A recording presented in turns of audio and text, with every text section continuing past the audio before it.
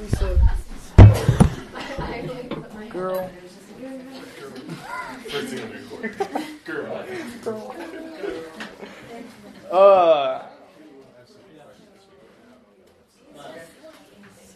Okay, so we're on the last 2 pages of your packet.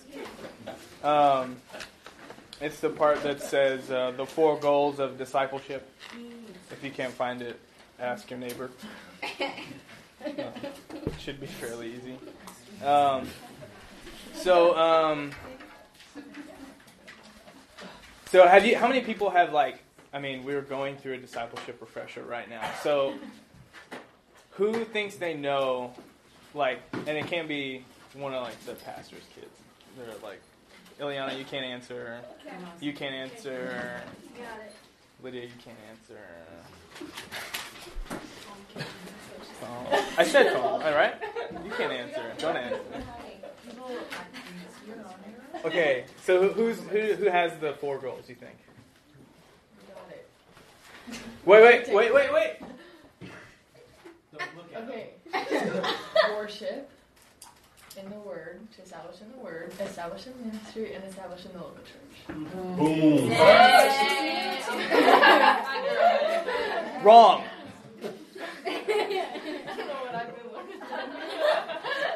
No, you just switched up local church and the ministry. But it's fine, there's grace. We still love you, it's okay. So, that's awesome. No, yeah. And you should all have some kind of concept because we've been going over it the last 3 weeks. So tonight it may be a little bit of review, seeing that we've gone over it a few times, but this is another opportunity for us to reflect on our lives and see what of these goals are still yet to be established in our lives. No matter how far along you are in your walk, you're probably somewhere along these lines, something can be worked at or chiseled away at. Your flesh is constantly trying to not allow you to worship God correctly, not allow you to be in the Word like you should, and doesn't want you to be established in the local church or in ministry. Is that true or not? I know that's true in my life. I know the enemy's constantly trying to distract me from all those things. So, I don't know. Maybe you guys are better Christians than me, but I'm just saying. There's probably a lot of truth to that. But so, awesome. Okay, so we're gonna get started. So, goal number 1. To establish the believer in the worship of God. So Genesis 22:5, that's a really important verse. Do you guys know why that's an important verse? Yes. Pop quiz. Has anyone ever told you? Which one? Genesis 22:5. Do you know, Lydia? Yeah. It's the first mention of worship. Bingo. It's the first mention of worship in your whole Bible. Out of all the times that worship is said, that's the first time that it's spoken of in the Bible. It's kind of actually far into Genesis. You're like, it seems weird. You'd think worship is very of course it's still the first book, but it's still further into the book. But so in that story, and what's happening is God has promised Abraham that through him he would make many generations. And at this point, Abraham hadn't had any kids. They couldn't have kids. And it was man, am I going to have kids? I really would love to have a son, an heir, someone to keep my name going, something, And God blesses him, and he gives him the son that he wanted. And then immediately after, God's I want to see how much you actually care about me. You sacrifice your son. And it's what the heck, God? You think you're why? What the heck? That doesn't make any sense. And to me, I could still read through this story and be how does that work? That almost sounds crazy to to us, who think. I know we as men and women constantly think we know better than God. Like, we constantly think we know what would be right and what's wrong. And we tell people, or we tell God all the time, like, that's wicked. Like, I can't imagine how many times, like, I've read through my Bible and I've gotten to a point of something and I'm like, Lord, help me understand this, because, like, it sounds messed up. And I have to come to the point where I realize, like, you know what? God is good. And if he's the potter and we're the clay, who can tell the potter what he can do with the clay? Like, he can do whatever he wants with it. He could crumble it up and throw it in the trash if he wanted to. But he said he loves this clay. Like, praise God, he loves this clay. So, kind of a tangent a little bit. But back to Genesis 22, it says, 22:5, and it says, "And Abraham said unto his young men, Abide ye here with the ass, and I and the lad will go yonder and worship and come again to you." So what's happening here is God has asked Abraham to sacrifice his son. And before this, you see, I'm positive this was difficult for Abraham. But just before this, it says that Abraham got up early. Yeah. He was eager not to kill his son. He wasn't like, yeah, I get to kill that stupid Isaac today. Like, he was like, I get to glorify God today. I get to go worship God. And that's the whole point. Like, through this, we see that, like, Abraham's heart was towards worship, was towards God. The way that his posture was before God, the amount of value that he ascribed to God was enough that he would sacrifice his own son. The one son that God said that he'd bring all these nations through. He said, I don't know how this is going to work out. All I know is that God promised me this thing. I'm going to just keep being faithful and see how it works out. Because maybe, I try to think about all the things he could have thought about. Like, maybe he'll bring him back from the dead. Like, I don't know. Like, but Abraham was so faithful. He didn't even, like, that didn't stop him. He was like, the people that helped them carry all, like, the wood and stuff to the mountain, he was like, wait here, me and my son are going to go up and worship, and we'll be back. Like, he was like, I really hope. Like, you know, he didn't like, stop. He wasn't like, never mind, you know. And it's because Abraham ascribed the correct amount of value to God. It was something that was the most important to him. You know, like, we can go throughout our lives and just... I was actually talking to someone really close to me just recently about how much they actually value God. And they're in a place where they don't value God, but they don't see that. Like, it's just our lives have become to the point where you could do that. And, like, you think you're fine. You're like, oh, I go to church. Okay, like... That's cool, but do you worship God with your life? It's funny, like, the last part on my page right here is, can you say that you are ready to give your life loving the church? And that is worship. Like, to give your life loving the church. To wholeheartedly, like, nothing else is that important in retrospect. Even, like, the person I was talking to was talking about how they've been too busy with things. How, like, and Brandon talked about that this morning, like how we constantly think we're too busy. It'd be pretty good exercise, probably for all of us, if we sat down and, like, calculated just the amount of time we just have to ourselves and just, like, thought about it for a second. My dad was talking to me about that, and he was like, yeah, I looked at it, and I think I have, like, 30 extra hours, like something like throughout my week or something. Like, he does a lot too. If you knew my dad's like at, like, he does prison ministry, he does this ministry, like, he's all over the place. And you'd think, like, looking at him on the surface, you're like, man, he's a busy dude, and he works a full-time job. And you think, like, oh man, he's a busy guy. But you look at it and you're like, man, there's a lot of time I just spend for myself.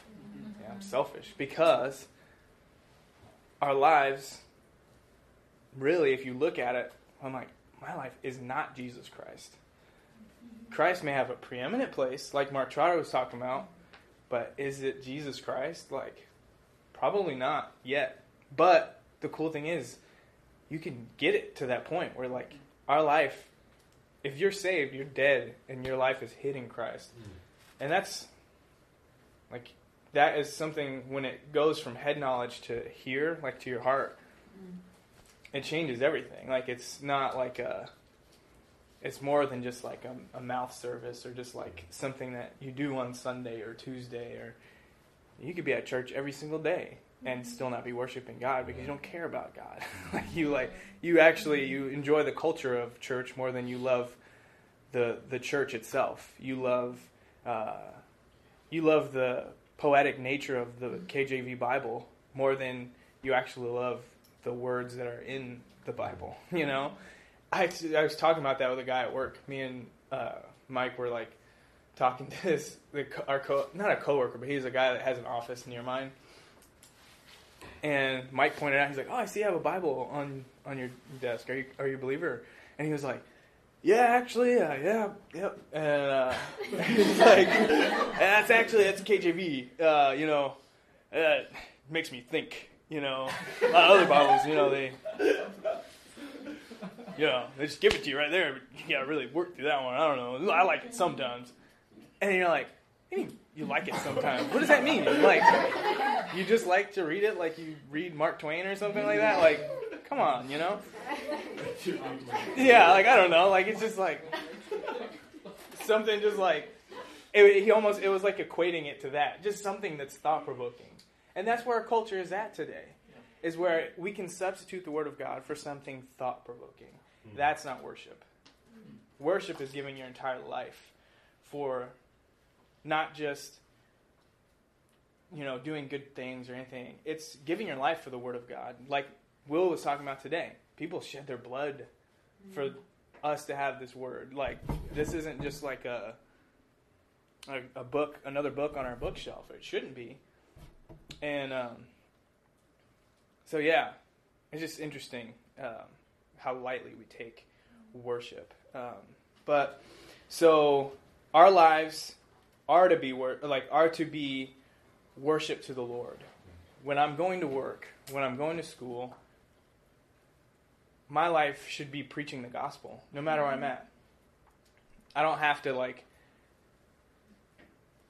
everywhere I'm going, I don't have to be a guy with, a sign out on the street. Like every person I encounter, every person that the Lord puts in my life should speak Jesus Christ to them. Yep. That's what worship through your life looks like, not just on Sunday. And it's really easy for us to slip into that mode because we still are attached to our flesh. And it's easy. And it's more comfortable because that's obviously, I got saved when I was 18, so spiritually I'm like 5. It's more comfortable. I've known something else for 18 years, and I'm trying to learn this new life. And I'm 5 years old. So it takes time. So, you have to really dive deep into the Word to know these things and to really understand what it looks like. But they're not unattainable. Your life can look like worship. Your life can be Jesus Christ. Mm-hmm. Jesus Christ's life was worship. Everywhere he went, he was worshiping the Father. Everywhere he went just was perfection. We have that same power inside of us. So why we don't live with that, I don't know. I know, I'm not saying trust me, when I say things like that, I'm not listen, guys, I'm talking to myself. I'm not just singling you guys out and being get it together.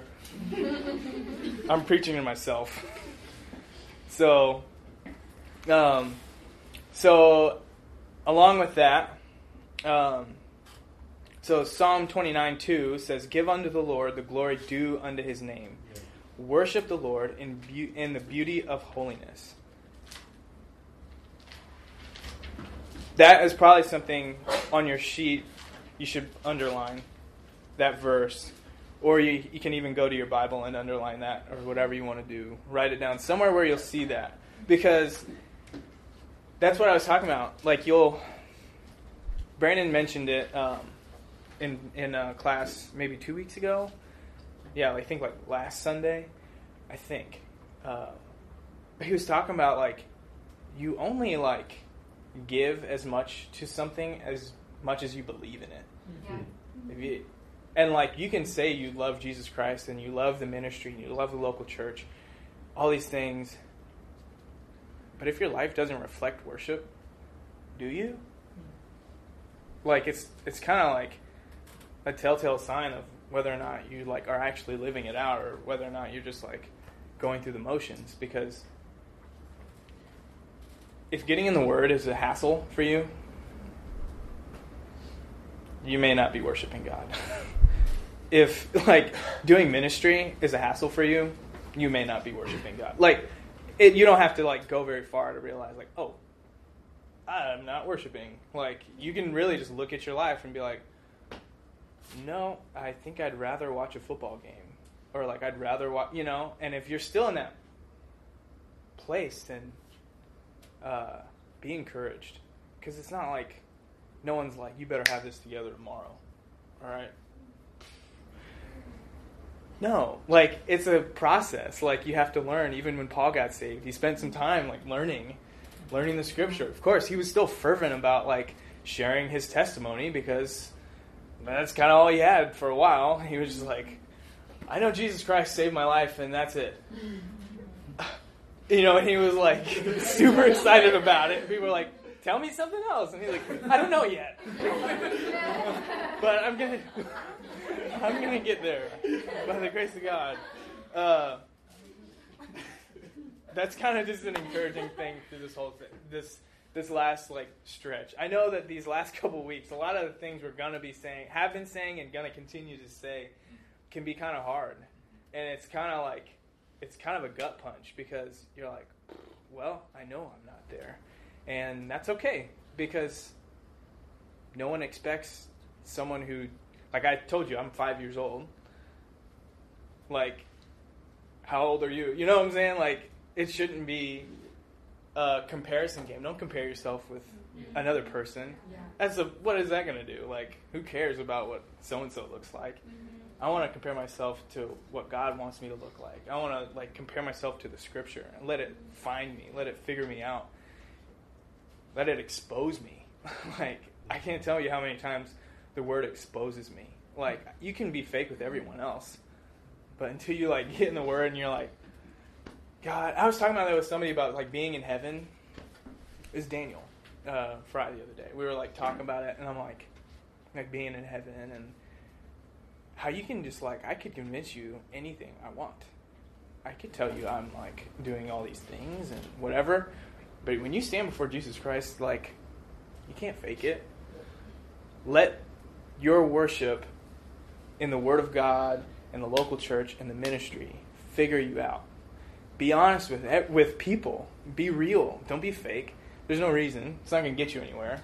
You're actually going to stunt yourself because you're sitting there acting like you know everything, and then all of a sudden you're like 10 years down the road and you're like, I'm scared to ask a question because I should know everything by now. Like, what good does that do you? Like, it doesn't get you anywhere. You just don't know nothing. You have to be afraid to ask questions. So, yeah.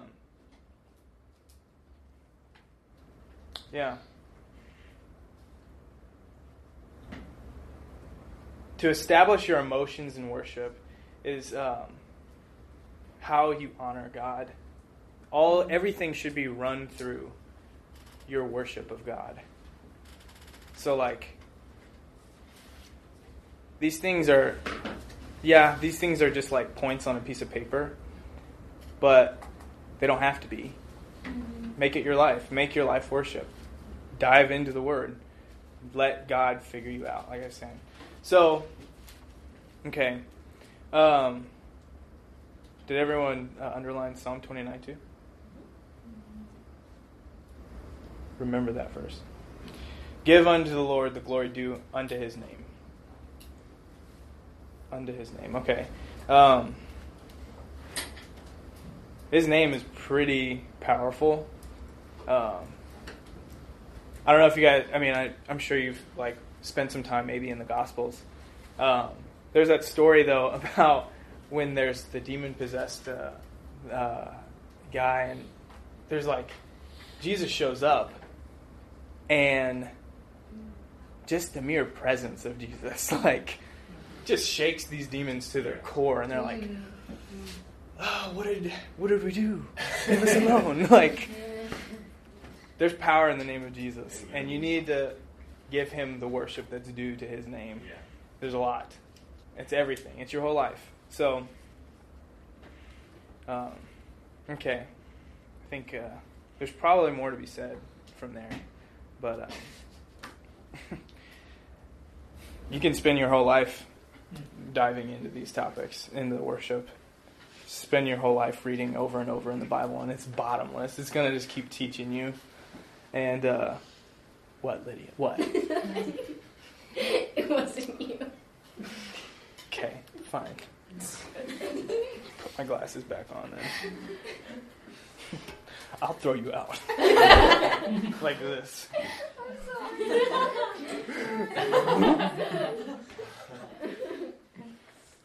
This shirt also is very hot. It's the coolest shirt I have, but it's very hot.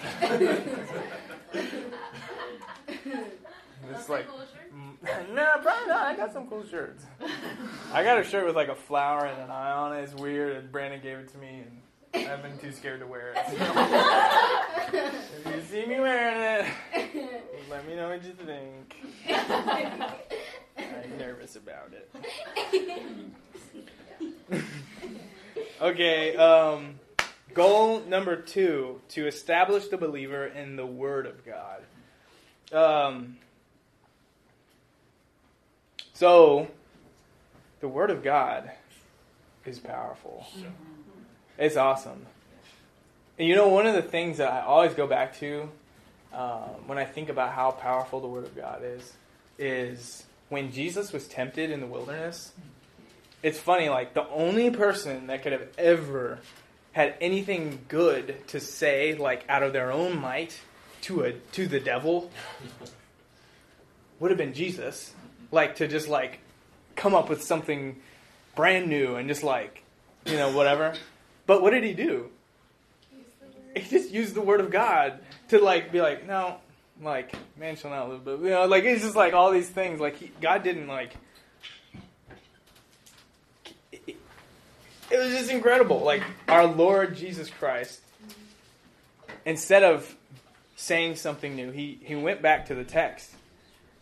And he told the devil, get out of here. Like, you don't need to be here. You don't need to be here.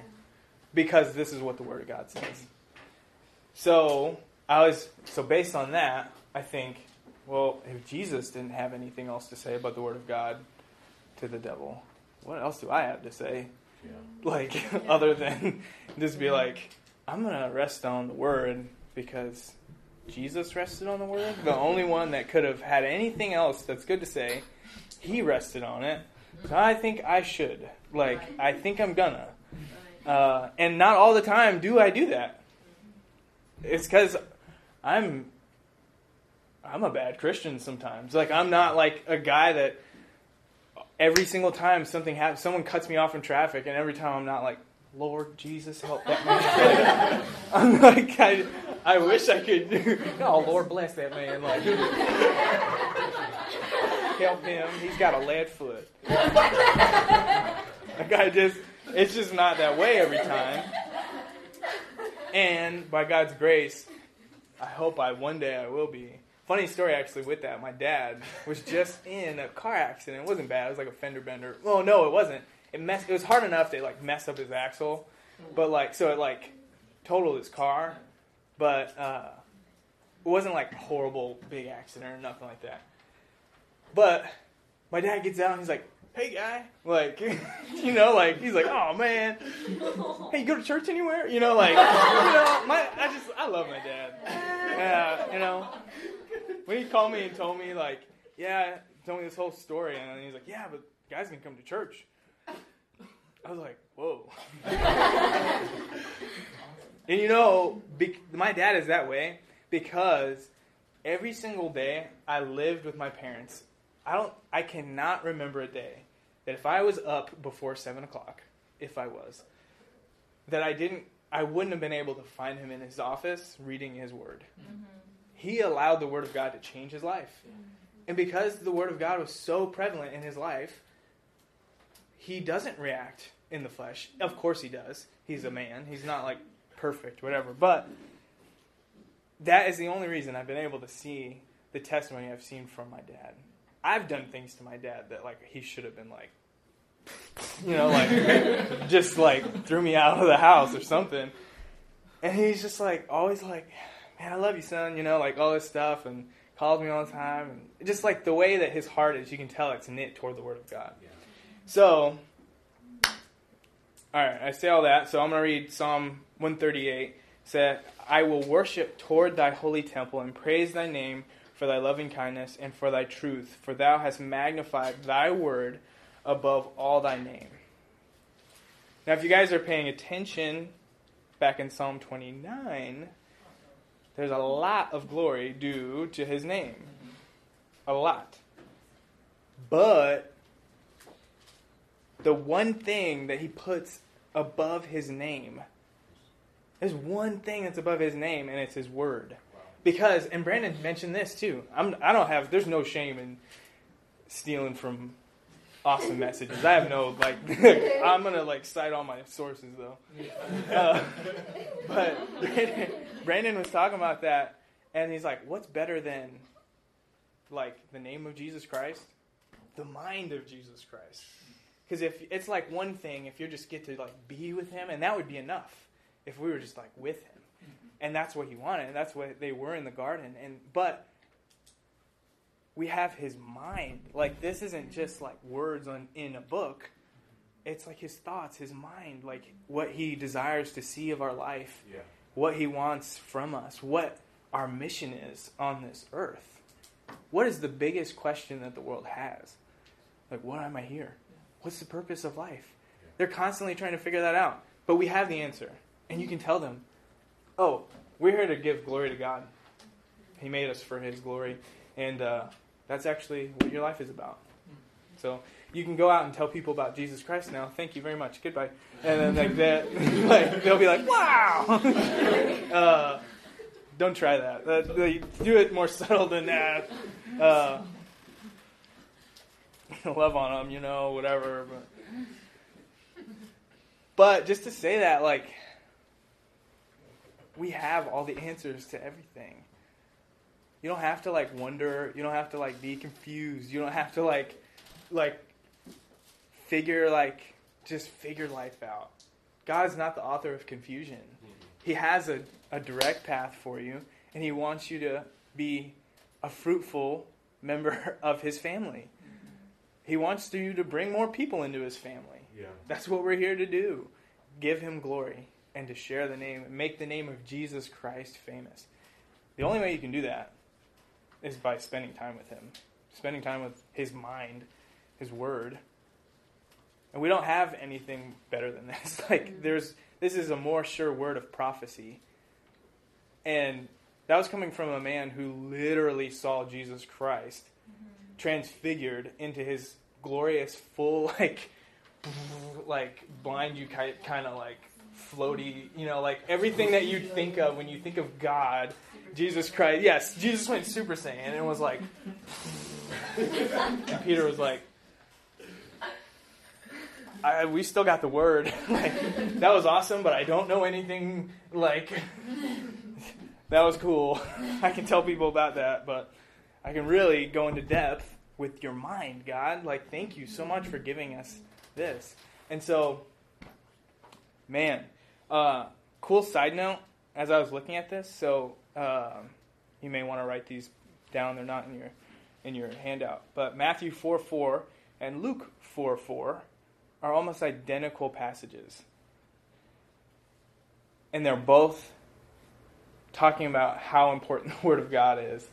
And it's just incredible. That you need the Word of God more than anything else. So Matthew 4:4 says, but he answered and said, it is written, man shall not live by bread alone, but by every word of God. And Luke 4:4 says, let me see. Oh, wait, I didn't write down Luke 4:4. Let me go to it. I didn't write it down because it's essentially the same thing. But they're different. Slightly.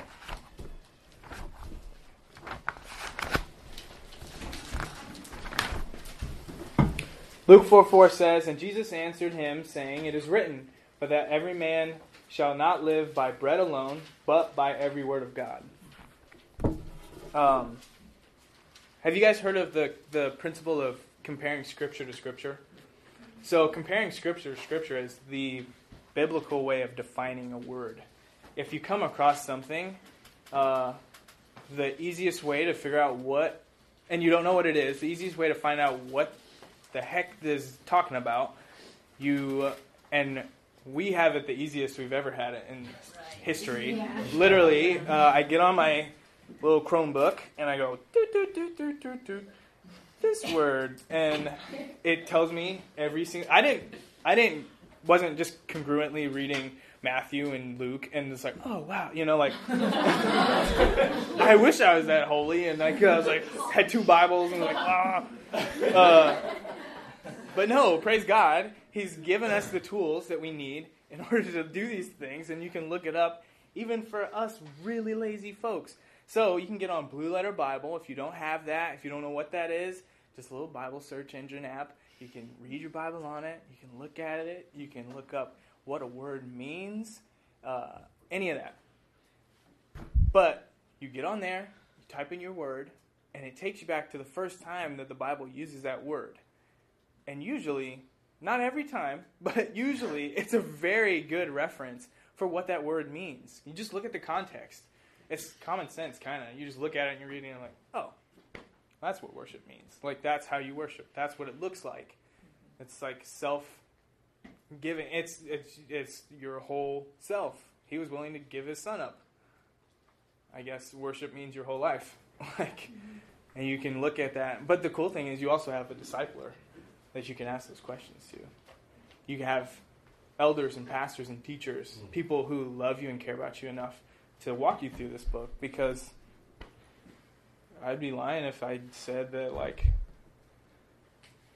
I've understood every last bit of what I read, and praise God for John Kindler and Montana Rex for, helping me understand things. And, I mean, God gave us those things. That's what the Bible says, for a reason, so that we can have teachers and pastors to help us understand these things. And that's how God works. He laid out a structure for us. So the Word of God is elevated to the highest position in the life of a disciple. Ground your mind in the Word of God, get discipled, and begin to learn the Word, and see what God is saying to you. So you're not just reading the Word to just check it off your list. You're reading the Word of God to know what you're supposed to do today. Not tomorrow. I mean, it's good for all of eternity. But if I'm relying on what I read, if I didn't get into the Word all week and I'm relying on what I read on Tuesday at church or whatever, or even if it's just Sunday morning or something, and it's the only time you got in your Word, the Word of God does not return void. That's not going to be a deficit to you, to have that Word in your head. But if you don't have, what God has specifically for you today, what are you going to do? It's kind of obvious. And so, it's just, it's one of those things that's kind of just common sense again. It's if I don't read it, I won't know it. It doesn't, it's deep, but it's not deep, That's how God's Word is. It's surface enough for us to be able to understand it as men, and deep enough for it to affect our souls and to change our lives, not just to read it and be have this motivational quote, I hate that stuff. It's man, I have something way better than that. Let me show you, And so, yeah. Let me see.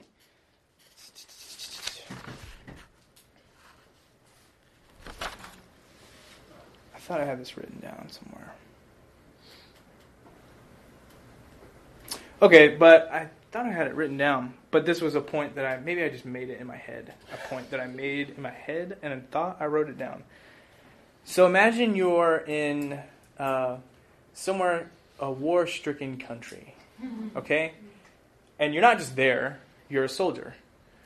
and you wake up like all the other soldiers, and everyone's getting their gear on, but you brush your teeth, and maybe you put your shoes on, like whatever, but then you just walk outside, and all your other army buddies are like helmet on, like vest, bulletproof vests, and all their gear, and they have their AK-47 or whatever they got. I don't know whatever. They go outside and they're ready for battle. If you saw that dude, you'd be like, "Boo!" Like that's a scary looking person. Like he's got a gun, like a big gun. But you are sitting here walking out into the bullets flying by your head with no helmet on, with no bulletproof vest, and you're still in your pajamas. What are you doing? Like, the rest of your guys are going to be like, dude, what are you doing? Go back. And you know what? We're soldiers. And you guys are in the same, troop as I am. And I'm hoping that you guys would hold me accountable, that if we walked out into the mission field and I'm like in my boxers or something and I'm walking out like doo-doo-doo-doo-doo, you guys are going to be like, wait, get back in there. You're naked. You don't have any armor on. What are you doing? And I'd be like, thanks guys. I would hope you guys would be able to hold me accountable to that. Just like I want to hold you guys accountable to the fact that we are in a battle. That is a picture of what I'm talking about, which is awesome because God uses the physical as a picture for the spiritual all the time. That is perfect. But we're in a very real spiritual battle. Yeah. If I walk outside and I'm not ready and someone comes up to me and goes, "Why is Calvinism wrong?" And I go, I don't know. And they go, "Why can't the Holy Ghost make me levitate?" I'm like, I don't know. Maybe he can. Okay. It's stuff like that. Like, you have to be ready because we're going out into a battle where the world, it's not just like a country. Imagine the entire world, which everyone's kind of afraid of, like World War III, where everyone's like in this big battle. But we're in it. Yeah. We've been in this war since the moment Adam sinned and brought it into our life, down the stream of blood into our lives. We have been in this battle. And if we're not ready, we don't have the breastplate of righteousness, if we don't have our feet shod with the preparation of the gospel, if those things aren't a reality in our life, we're going to go and we're going to get eaten up. Yeah. Especially, I know that we're a college-age group, and this is cool because I can openly say college-age stuff. If you go to college and you're not ready, I'm not just saying hypothetically you may get distracted, eaten up by these things. I've seen it. I've had disciples in my life that I don't even know where he's at now. I can think of a specific guy. You guys probably know who I'm talking about. A lot of you. I don't even know where he's at. I see him randomly on Instagram and I don't know what he's about. I don't know what he's doing because he went to college and he wasn't ready. He wasn't rooted in the Word of God. He didn't have his armor on. Yeah. And he went and he got shot up. And it sucks and it hurts my heart every time I see him. And I'm not going to cry. All right? But I think about that dude all the time. And it hurts my heart because it's just the same thing if I was in war and I could have stopped.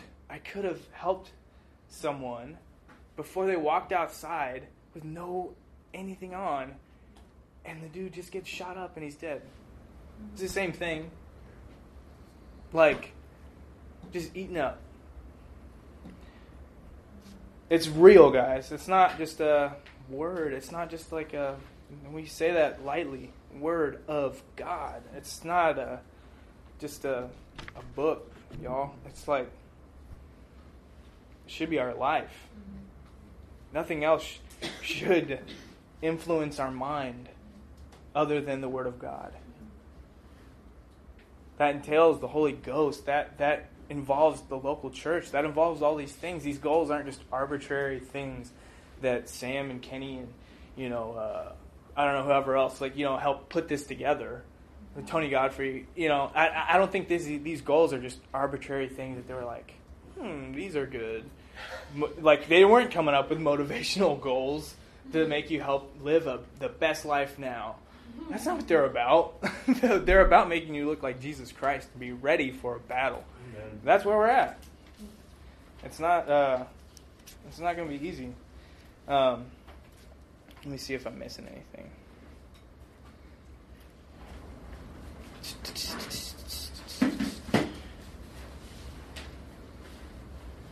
Okay. I think I covered that. What am I on time? Dang. I told you right before this, I was like, I don't think I'll use all the time.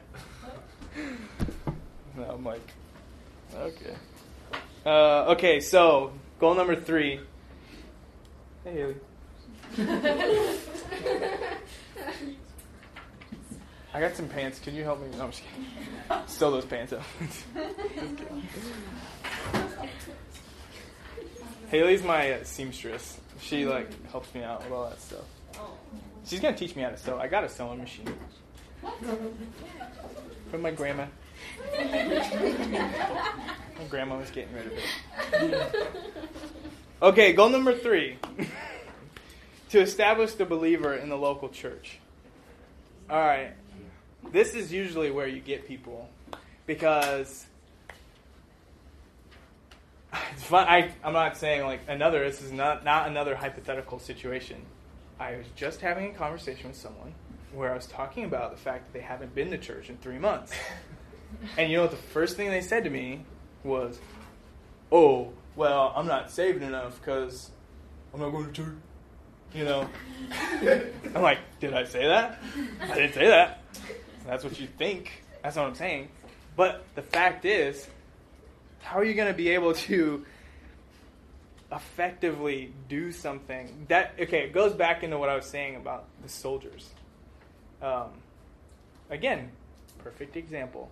You're not going to defeat an army of other folks trying to attack you by yourself. That's not going to happen. You're going to go out there, maybe get a few of them. I don't know. I used to do that in Call of Duty all the time, and I thought I was super cool. And I'd go out and get a 20 kill streak and be like,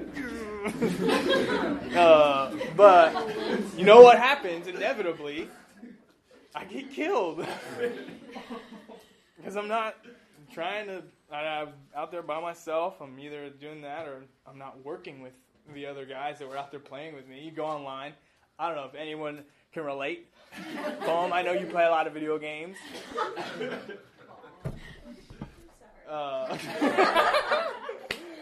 Yeah, that's where my mind's going with this. Is that, you go out there, and that was probably the main problem of why you would die, is because everyone would be like, go, and everyone's just scatter, and everyone dies on their own because everyone's just doing their own thing. But if you were working as a team, as a unit, which is how the real military works, not like video game military, not just, in your bedroom when you're eating Cheetos. The real military goes out as a unit, as one thing, and they get their mission accomplished because they're moving as one thing. I don't know if you've ever seen one of those videos of the police in riot gear, or no, what am I thinking of? Cops, but super cops. What are they? SWAT team. Super cops. Thank you. My mind's got a lot of things going on right now. You ever seen a video of one of those teams go in and they don't play? They take a battering ram and they just go, come out, and the guy's like, no, and they're like, get on the ground. They don't care what you're doing. They don't care if you haven't finished breakfast. They're going to go in there and take it out. They work as a unit. Okay, so saying all that, why do we think we can go and be rogue Christians and just live this life however we want to live and just be great on Sunday and great on whenever your second, service is, Tuesday, Wednesday night, usually in the middle of the week, whatever. Why do we think we're okay with that? And then not being held accountable to anything. We're not in Bible study. And we're like, it's whatever. It's okay. I'm saved. okay, cool, you got your ticket punched to heaven, but are you going to matter for the kingdom? Are you going to like actually do something with the life that you've been given? Or are you just going to sit on it and stand before Christ and be like, he's going to be like, what did you do with the life I gave you? Nothing. Well, okay, so, well, here you go. Here's your one, like, crown, whatever. Like, here's your one little thing. Thank you. Come into heaven. Like, you're not going to be, like, disappointed when you get to heaven, no matter what. Like, if you're saved, you're going to get to heaven, you're going to be like, praise God. Even on the lowest rung of whatever you're doing, praise God. But I'm saying you can be rejoicing, not just for your salvation before Jesus Christ. You can be rejoicing because there's 20, 30 people behind you that you discipled, or that you led to the Lord. Amen. And boy, if I was just the only one doing it, I'd be done.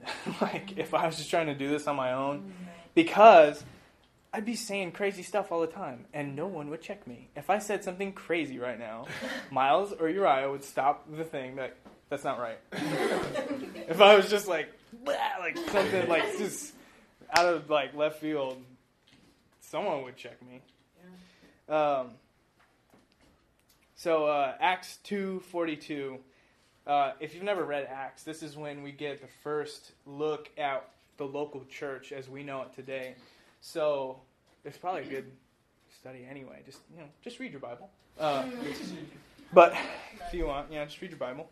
But Acts 2:42, and they continued steadfastly in the apostles' doctrine and fellowship, and in breaking of bread, and in prayer. Yeah. We do all those things, kind of. I mean, like every single week. Like, I mean, I'm super excited, but like,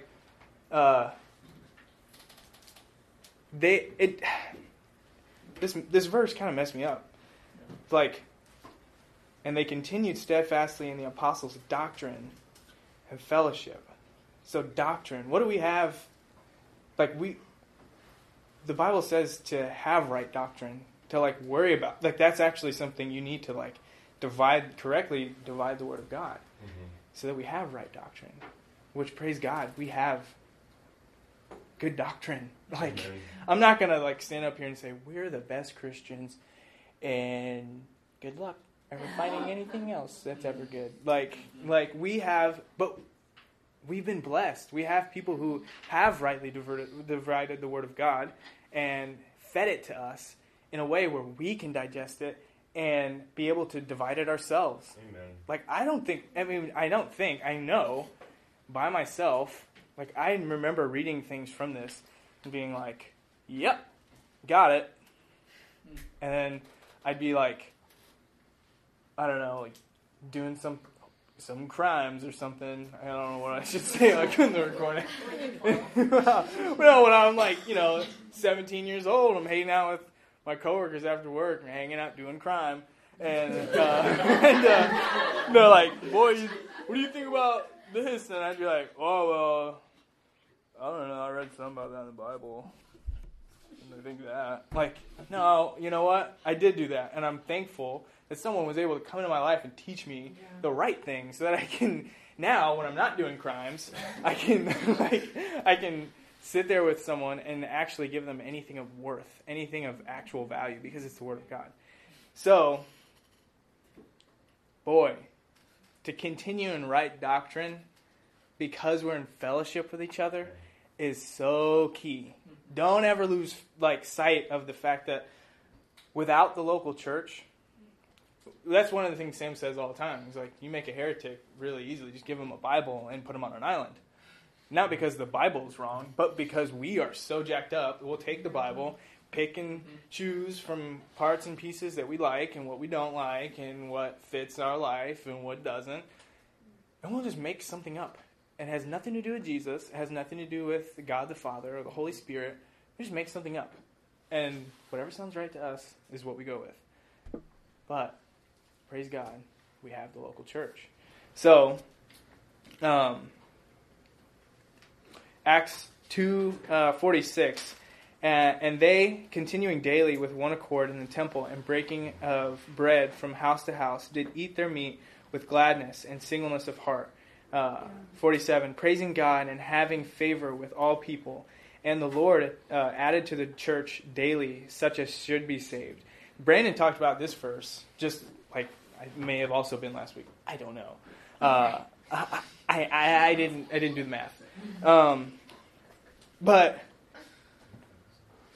wherever you go, you have a testimony. We as a church have a testimony. And our testimony should be one that reflects Jesus Christ. Mm-hmm. And praise God, we have leaders, we have pastors and teachers and elders and deacons that fight for our doctrine. We hold passionately to the Word of God when a lot of things, a lot of places today don't. It's easier to buckle. It's easier to say certain things are okay than to try and convince someone that like living with your girlfriend or boyfriend before you're married or having sex with your boyfriend, girlfriend before you're married is wrong. Like, it's a lot easier to just say, like, you know, good thing we live in the age of grace. Like, it's much easier, if I were to be honest, if I didn't have to confront those things. If my disciple came to me and said, like, yeah, I'm thinking about moving in with her, I'd be like, no. No, I'd just be like, don't do that. Dum-dum. I'd call him a dum-dum, and then... But, no, I think it's awesome. So, the local church is also where you can invest your gifts into other people. Yeah. It's like, if God saves you, He's not saving you just for yourself. He's saving you so that He can use you. Amen. And if He wants to use you, what are you going to do if you don't go to church? Where are you going to be used? What are you doing? Like, if you're not established in a local church, if you're not submitted to leadership, what are you doing? Like, you're ministering to your cat at home? Like, what are you doing? Like, cool. Like, your cat's not going to get saved. I hate to break it to you. Like, cool. But also just to minister to each other, like to uplift each other and encourage each other to say, hey, look, God loves you despite what you've done. Yeah. And you can live a victorious life now. Like, it's not like a motivational, like, Christianized book. It's, you can live a victorious life in Jesus Christ because we have the local church, the Word of God, and we have ministry, we have worship. We have the whole thing. We have the Holy Spirit dwelling inside of us. What else? Come on, y'all. It's not like, it's not hard. Come on.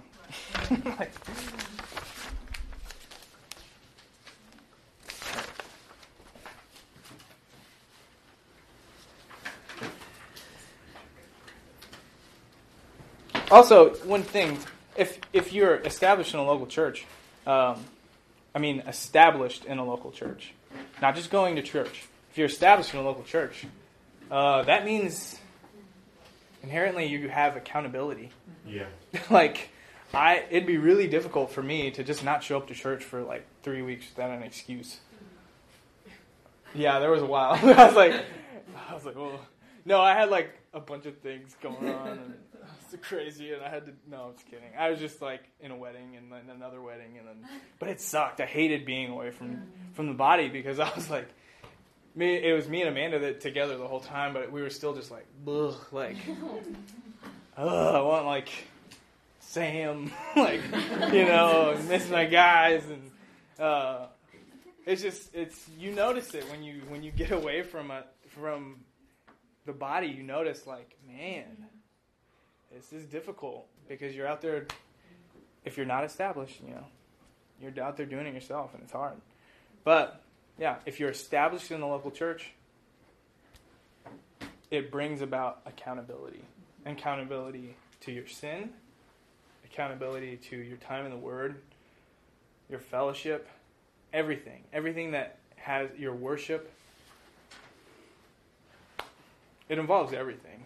If I didn't have brothers keeping me accountable, if I wasn't in a Bible study and like never had a reason to like actually spend time in my Word and be like prepared for something and be ready, I lead a Bible study. So if I'm not ready, like it's going to be apparently, like very apparent to the group that I have no idea what I'm talking about and that I probably shouldn't be leading a Bible study. You know, like it's obvious. So if you're established in these things, it brings about accountability. So, and like I said, you can't do it on your own. You need the local church. So I think I'm starting to lose my voice.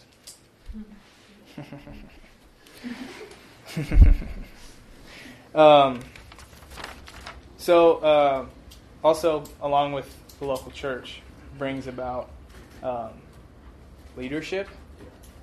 So if you're not submitted to leadership, then what are you doing? Like, if I was sitting under Sam and everything I thought Sam said was like a lie, and I just wasn't submitted to Sam or Uriah in the worship ministry, if I just disregarded everything that like my leaders told me, like, what is that? How does that help me? Then I'm doing the same. I'm just being a rogue Christian within like a church. I'm being a wolf. Like, you're probably not going to do that by yourself. I was talking about that. Like, sin isn't fun by yourself. You always want someone else to do it with. Proverbs 4:16, I think, it talks about that the wicked can't sleep. They can't rest until they've caused another to stumble. I think we were talking about it the other day. Just like, if you're bucking against your leadership, what they tell you to do, it's never good, and it doesn't lead you to anywhere good. Yeah. I realized that that a lot of times our leadership has structure in place, and then when they tell me to do something, in my flesh I want to be like, no. No. And just because I'm like scared and I don't want to do things. And then I'm like, well, okay, I'll pray about it. That's the Christian way to say no. I'll pray about it. And then I don't go pray about it. I don't go. And then come back and next time I see him, I'm like, I think the Lord's telling me I can't do that. Sorry. And then I'm like, I'm just waiting to hear from the Lord.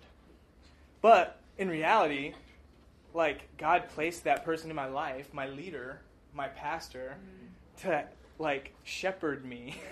And if they're telling me something, it's probably because they've been seeking the Lord's face and they've seen something to tell you something, and you're sitting here well, I'm waiting for God to tell me. He just did. And you're bah, I'll wait for God to boom out of the sky and be do this. It doesn't take that. It shouldn't take that. Our leaders are here for a reason, to shepherd the flock. Heed to their instruction. It's valuable. Spend any time in Proverbs and you know how much it emphasizes where there's leaders, there's instruction, that's wisdom. You want to be there. Where there's no leaders, it's gonna fall apart. There's nothing good that happens when you're not listening to leadership. So, that also involves tithing, because our money's not ours. It's really easy to think, I worked hard for this paycheck. How hard did God work for your life? Get out of here. Go home and sleep on it. Think about that. I mean, it's 10%. It talks about that in the Bible. It literally says that a tenth of everything that you make, that's all he's asking. He's not asking, for every paycheck you give me 98. But he could ask for 100. And sometimes he's taken 100. Ask Job. He took 100% of Job's stuff. And Job was praise God. Not going to curse God's name. Because God is worth it. He can do it if he wants. It's his money. It's his stuff. He doesn't care. He'll take it if he wants to. But you know what? He only tells us 10%. That's just a small portion of our income.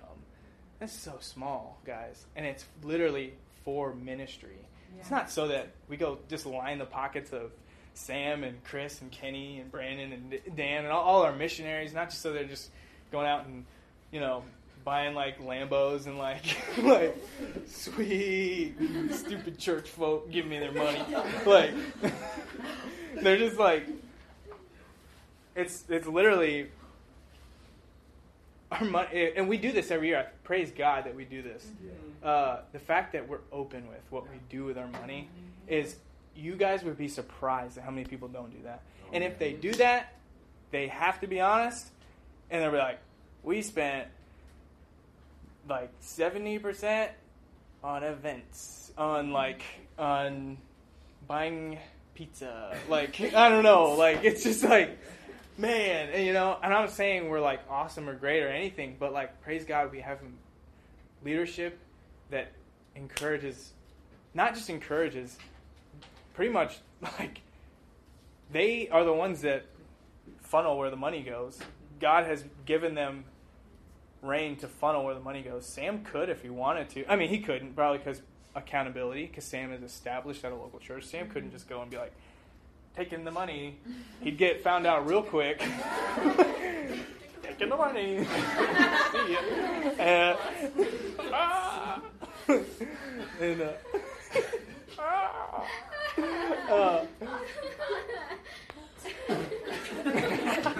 That was my Sam impression. I hope he hears this.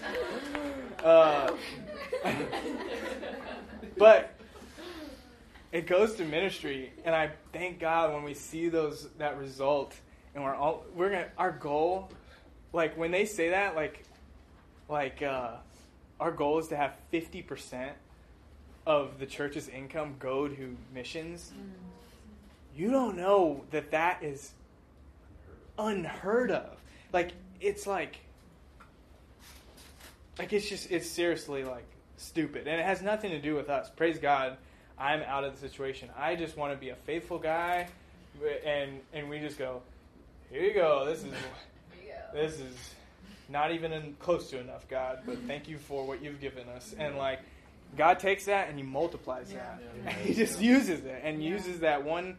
Hey, if you can give $1, who can't give something? If you make money, you can afford to give something. Like, I'm just saying. And but that faithfulness will be blessed. Like, maybe it won't look like your life is going to be great, but who cares? Yeah.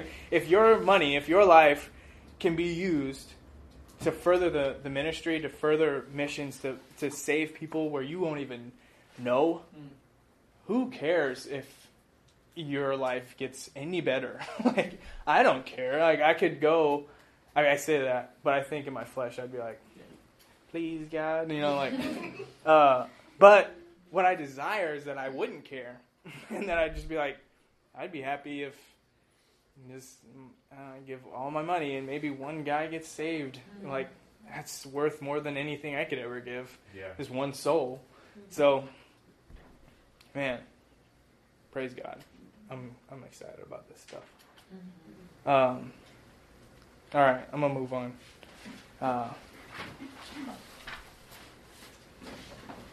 What's after 3? Just kidding. I just wanted you guys to trust me, guys. I got this. I can count. I finished high school. That's it. Anyway, so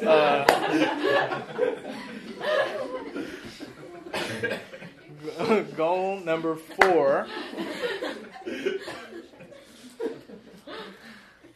My head's like cold, sweaty.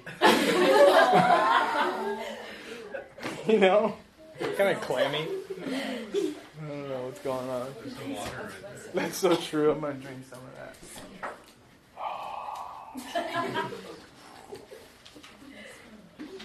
Okay. Oh, yeah, we're good. My uncle texted me. So, goal number 4 is to establish the believer in ministry. So, all the things I've been saying up to this point have been leading to now. Because if you just... one of the things I don't get is how someone can just be just jacked for no reason. You know what I'm saying? Like, yeah. Okay, so I'm thinking of like, you see this dude, and he's huge, and he's like muscle on muscle. Like, you ever seen that SpongeBob episode where he like flexes, and then his muscle flexes? And it's like that. You see that dude, and you're like, why are you so big? Why? And yeah, what do you do? And you ask them, and they're like, I'm an accountant. Like, why are you that big? You won. Stop going to the gym. Like, it doesn't make any sense at this point. You're done. But it's just that's what that's unintentionally what a lot of Christians do. Is we just get all this awesome stuff, and we're worshiping, and we're in the Word, and we, establishing a local church, and we're just like muscle on muscle, and we don't do anything with it. We're just sitting there buff for no reason. And we're like, I'm huge. It means nothing. You don't do anything. Kendall's probably the strongest dude I know, but that's because he actually does stuff, and he lifts roofing things all day. He's like, That's the only reason you should be strong, if you're doing stuff like that. Whatever. That's my case on it. And so, 1 Peter 4:10, as every man hath received the gift, even so minister the same one to another as good stewards of the manifold grace of God. Every believer has been gifted by God and is to use that gift regularly for His glory and edification of others. Involve your relationships in ministry. You know what? I'm going to save that last one. That second point right there. Every believer has been gifted by God and is to use that gift regularly for His glory and edification of others. You can't say that you haven't been gifted. Just read 1 Peter 4:10. We've all been gifted. We've all been given something. And we've been given all these other things. When God left, when Jesus Christ ascended into heaven, He gave us, you got to show your tattoo. The Word of God, the Holy Ghost, and the local church. Praise God. Most biblical tattoo I know. Mine are kind of I could work my way around it. You're like, that's what that means. But really, I was just like, that's cool. But, so I'm saying we can be, spiritually obese in all these things and just take it all in. But if you don't actually get your feet moving, why are you that buff? Why are you just full of all this stuff, but you're not using it? What good is it? What good is it to be able to bench 500 pounds, but you don't actually go do anything? Ministry is actually how you get to put your feet to the actual work. You get to put your hand to the plow and actually use those spiritual muscles. I was talking about that with Mike Rennell the other day when we were going out to do the evangelism thing. It rained, so we didn't go, but we got to pray. And he was talking about the mission, the vision that he has for this ministry, which they used to do it. Of just going out and canvassing the neighborhood and just sharing the gospel with people wherever you can. But it's a muscle. And if you don't actually get to work on that muscle and do those things, then, it's whatever. You can know how to do something, but until you do it, you just know something. Just because you've watched 100 soccer games, it doesn't matter. I couldn't go out and play with in the World Cup or something and be like, I couldn't do anything like that. There's no sport I could go and just watch film and then know what I'm supposed to do. I can maybe know the rules, but until you actually do it, it does you no good. So ministry is actually our opportunity to be able to put our spiritual muscles to work. Actually be able to get out there and make the name of Jesus famous in this world, and make His name known, and ascribe the glory due to His name, and make it known to the world. Because what else do we have? If we're not out there, I know a lot of people would be like, it's really easy to get caught up in just doing ministry. And if you just do ministry, you'll burn out. There's no way around it. Like, if you're doing it in your own power, then good luck. Because that's how big churches get started. And then there's no discipleship. There's no accountability. There's no whatever. And when the pastor leaves, everyone's like, what do we do now? And they're like, I don't know. Let's go eat. And then that's it. And that's all they do. And eventually, the church stops meeting. And there's no church anymore. Because no one actually put their hand to the plow and ministered and actually saved souls and won souls to the kingdom of God. That's what it is. And so, by the grace of God, we're not going to be that. We're going to actually put our hand to the plow. We're going to be ministers in our local church, wherever that's at. If you know that you're called to somewhere, you better know that there's something there. Like, you better know that before you're just like there, you're like, well, hope I find a good church. That's not something I mean, I don't know. I don't know why I would move unless it was like for like missions or something. I like Grandview. But if I were to move, I think I'd do a lot of research before I was like, yeah. Because my biggest fear would be I'd move there and have to settle for something that's like, it's decent. They don't have a very good discipleship ministry. Like, it's, we shouldn't compromise in those areas. Yeah. If a church isn't about missions, if a church isn't about discipleship, if a church isn't about the Word of God over everything, I don't want to be about it. Mm-hmm. You don't want to be about it. For the sake of your relationship with the Lord, you don't want to be about a church that's, that wavers on any of those topics. If they don't have an avenue for you to be established in worship, in the Word, in the local church, and in ministry, why are you there? What are you doing? What's your life about? Like, you're just going to exist as a saved person? It sucks. That's reality. Like, a lot of churches are like that. Because it's, like I said, it's more comfortable and it's easier to just accept everybody. Like, and if someone came to me and, like, I don't know you from anyone. I care about you because you're a soul. But the easiest thing for our flesh to do would just be like, it's fine. You can do those things, and, But the Word of God contradicts that. But most churches, they're okay with compromising. And we're getting to that point where people are just going to compromise. And you have to make the decision now, not later, when you're in the situation, to not compromise. Right. If I'm faithful to my wife, I have to make the decision now, not when the opportunity presents to be unfaithful to my wife. Mm-hmm. I have to make the decision now that I'm never going to be unfaithful to my wife. I can't be like, I didn't really think about this coming up. I thought, whatever, wow. No, I made the decision, promise, that I'm never going to be unfaithful to my wife. Just like I'm promising that to God. We need to make that. You need to make that a testimony of your life. Your life needs to say that. Like, I'm not going to compromise.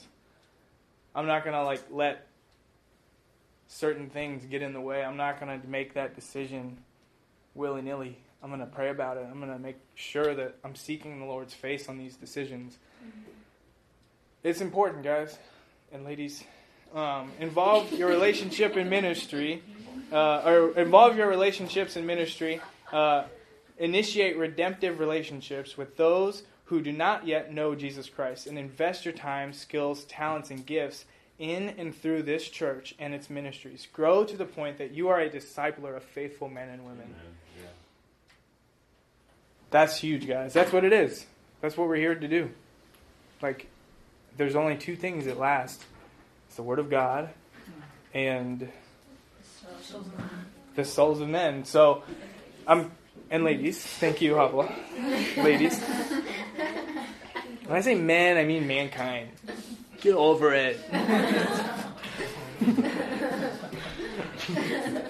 You are mankind too, okay? But yeah, if you're a wise person, you're going to invest the Word of God into the souls of men. Because they're the only two things that really matter. The only two things that last. You're not going to be able to take anything else with you. Might as well stack up on the things you can, which is the Word of God and the souls of men. Praise God. Everything else is distracting. Everything else is secondary. Everything else kind of could just fall to the side and then be like, all right. But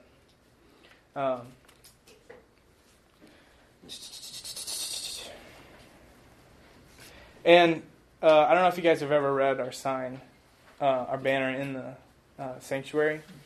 That's kind of our mission statement, our main verse. Obviously, it's been up there for about a couple years. 2 Timothy 2:2. And the things that thou hast heard of me among many witnesses, the same commit thou to faithful men, who shall be able to teach others also. That is the goal of discipleship. Yeah. That is the goal that we want. Brandon used that illustration of, discipling someone, and where they have a heart of discipleship, so they go and disciple someone who brings in 2 people, who brings in, and it's not for numbers. It's for souls. Guys? And so we want to be men and women who are counted as faithful. We want to be men and women that have studied to show ourselves approved so that we can teach others the Word of God that we've been given. How selfish of us to get the Word of God and not want to teach it to other people. Even if it's scary, even if it's like, I don't know what to say, even if you're afraid of getting asked a hard question that you don't know. But it's our job. Go get an answer. Go look at the Word. Go find it. Search it out. We want to be faithful men and women that can give it to others also. In short, every discipler's goal is to establish or ground you in worship, the Word, this church, and into ministry with them, using the discipleship lessons and process. So, the goal isn't just for you guys to get discipled. The goal is for you to be able to disciple somebody. And it may seem like a stretch. It may seem like, I don't know when that's going to happen. But it will, by the grace of God, if you continue in this walk. If you continue to grow, if you continue to take these things seriously, those things will happen. You'll be surprised. You won't recognize yourself in 5 years. I ran into some of the people I used to hang out with. They wouldn't know me. They'd be like, yo, man, where's the tree at, bro? I'd be like, I don't know. I can show you. This was made out of a tree. I can show you that. Praise God, though. They'd be like, what happened to Alex? I'd be like, Jesus happened to Alex. And I have said that. And they'd be like, you're weird. And I'm like, praise God. Go away. All right, now the hard part. Okay, so the 8 key points. I'm going to kind of go through these fairly quickly. So point 1, the one-on-one discipleship process on average takes approximately 12 months. You will meet with your disciple every week or every other week, depending on what is agreed upon together. Sometimes it takes longer than that. Mm-hmm. That's what Brian said. It took him almost 2 years. But you know what? You're not, you run the race with endurance. You don't start a marathon and you're just I'm going to sprint the whole thing. No one thinks that. It takes a while. Be patient. Point number 2. If you have not completed the new members class at Midtown with respect to goals 3 and 4, it is important that you do so. If you're not established in goals 3 and 4, we need to talk, because it's okay. Just move on and grow, and then those things will get worked out. That's what I'm saying. Okay, point number 3. The biblical teaching standard at Midtown is the King James Bible. Therefore, Anyone discipling or being discipled at Midtown will use a King James Bible. If you do not have one can be provided. If you have any additional questions about this position, see our website for audio on our YKJV series. If using the King James Bible is unacceptable to you, respectfully and in love, Midtown is not the church where you should be looking to get discipled. If that's going to be that big of an issue for you, let's work through it, first of all. Trust me, I wasn't reading the KJV because it's difficult. It's hard. I'm going to be real. There's a lot of things where I was like, what is that, thou, though, thou? What is thou that? And but it's way deeper than that. It's so much deeper than that. And you'd be really surprised. You think it's a shallow argument. You think it's like, well, that's kind of petty. But it's not. It's not petty. Figure it out. Study it out. Also, just practicality. Have you ever been to a church where the pastor's like, I really like how the NIV puts it, and they go over and they have a little thing, and then they read it, and they're like, and then I really like how the Message put it, and then they're like, and then the person who's reading the Bible has no idea what they're looking at because it's a guy's reading from 5 different books that all say different things because they're different words and they mean different things. So look into it. I'm telling you, it's worth it.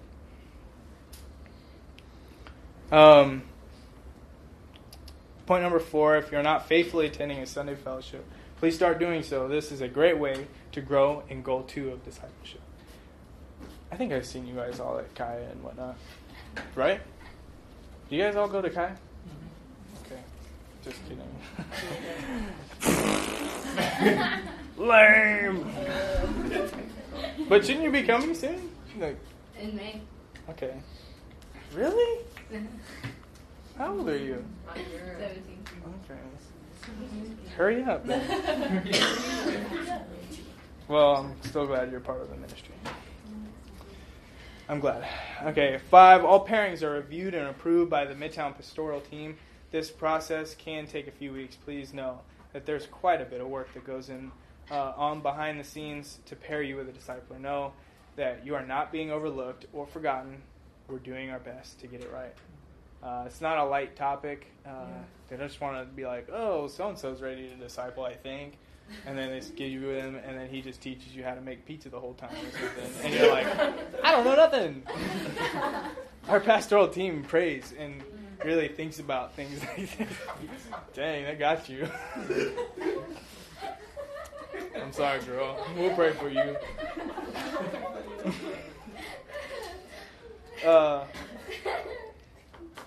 Point 6, be prepared to be stretched in a very good way and expect anyone or anything to surface soon to dissuade you from doing this. There is no greater priority or privilege than growing as a disciple of the Lord Jesus Christ. Stay focused and stay faithful. It's so worth it. Yeah.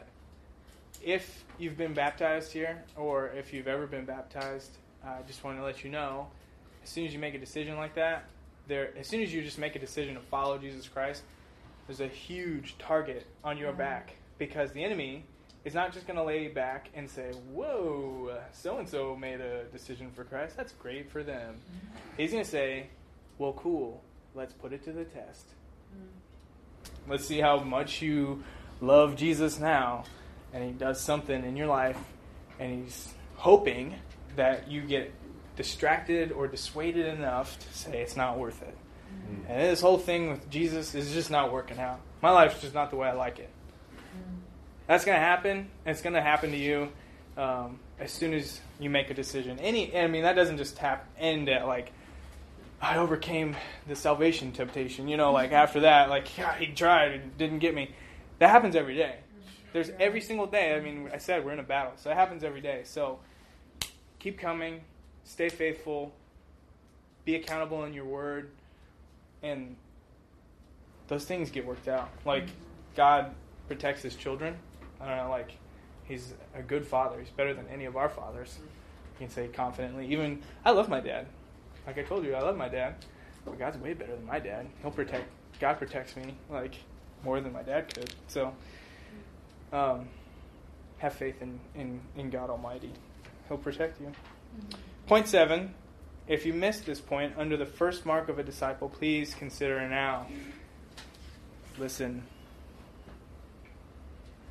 Without exception, at Midtown Baptist Temple, we will not attempt to disciple anyone who is yoked to an unbeliever in a dating relationship, living with a boyfriend-girlfriend, living a life of fornication, parentheses, sex outside of marriage, close parentheses, or living in an ungodly life with unbelievers. This sounds kind of like, oh, that's super like legalistic. What if I like wanted to like use my liberty to like live with my girlfriend? I'm like, well, don't do that. Like, this isn't the place for you if you're gonna try and just live in that life, because you're gonna hate it.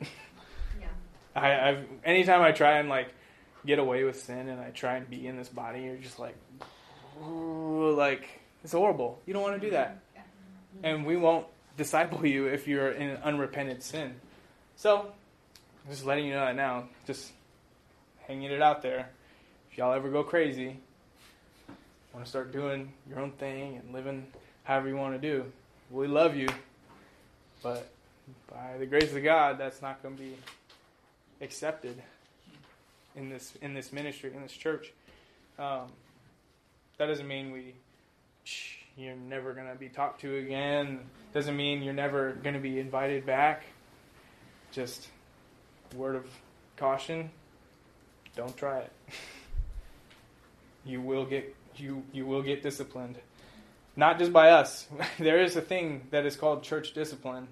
I know plenty of people who have been put on church discipline. But more than that, God is not mocked. He won't accept those types of things. He gives you free will, but you carry a name now, and you were adopted into the family of God when you accepted Jesus Christ. And that's a serious thing. So if you want to drag that name through the mud, Papa don't take no mess, you know what I'm saying? You feel me? Say that, you know what I'm saying? Point 8. Okay, to be paired with a discipler, please complete the following form and submit to Van Sneed or Lori Morgan at the discipleship kiosk in the lobby on Sunday morning. You can start filling it out now if you like. If you know that this is something that you want to be a part of. If you know that you want to grow in your relationship with Jesus Christ, you need to sign up. I'm not going to be like, everyone sign up right now and give me your papers and that's it. This is a decision you have to make. And some of you may already be in discipleship, but some of you, I know for a fact, are considering it and would even like to do it. So, do it. It's not a difficult decision. This is the best decision. Behind accepting Jesus Christ, then learning about Jesus Christ is the next best thing you can do. You can know the Creator. So, I encourage you, look on the back, turn all the way to the back of your sheet. There is a form that you sign up. Does everyone have it? Mm-hmm. Okay, good. I got nervous for a second. I was like, is it there? Okay. That's it. That's all I got. I'm done.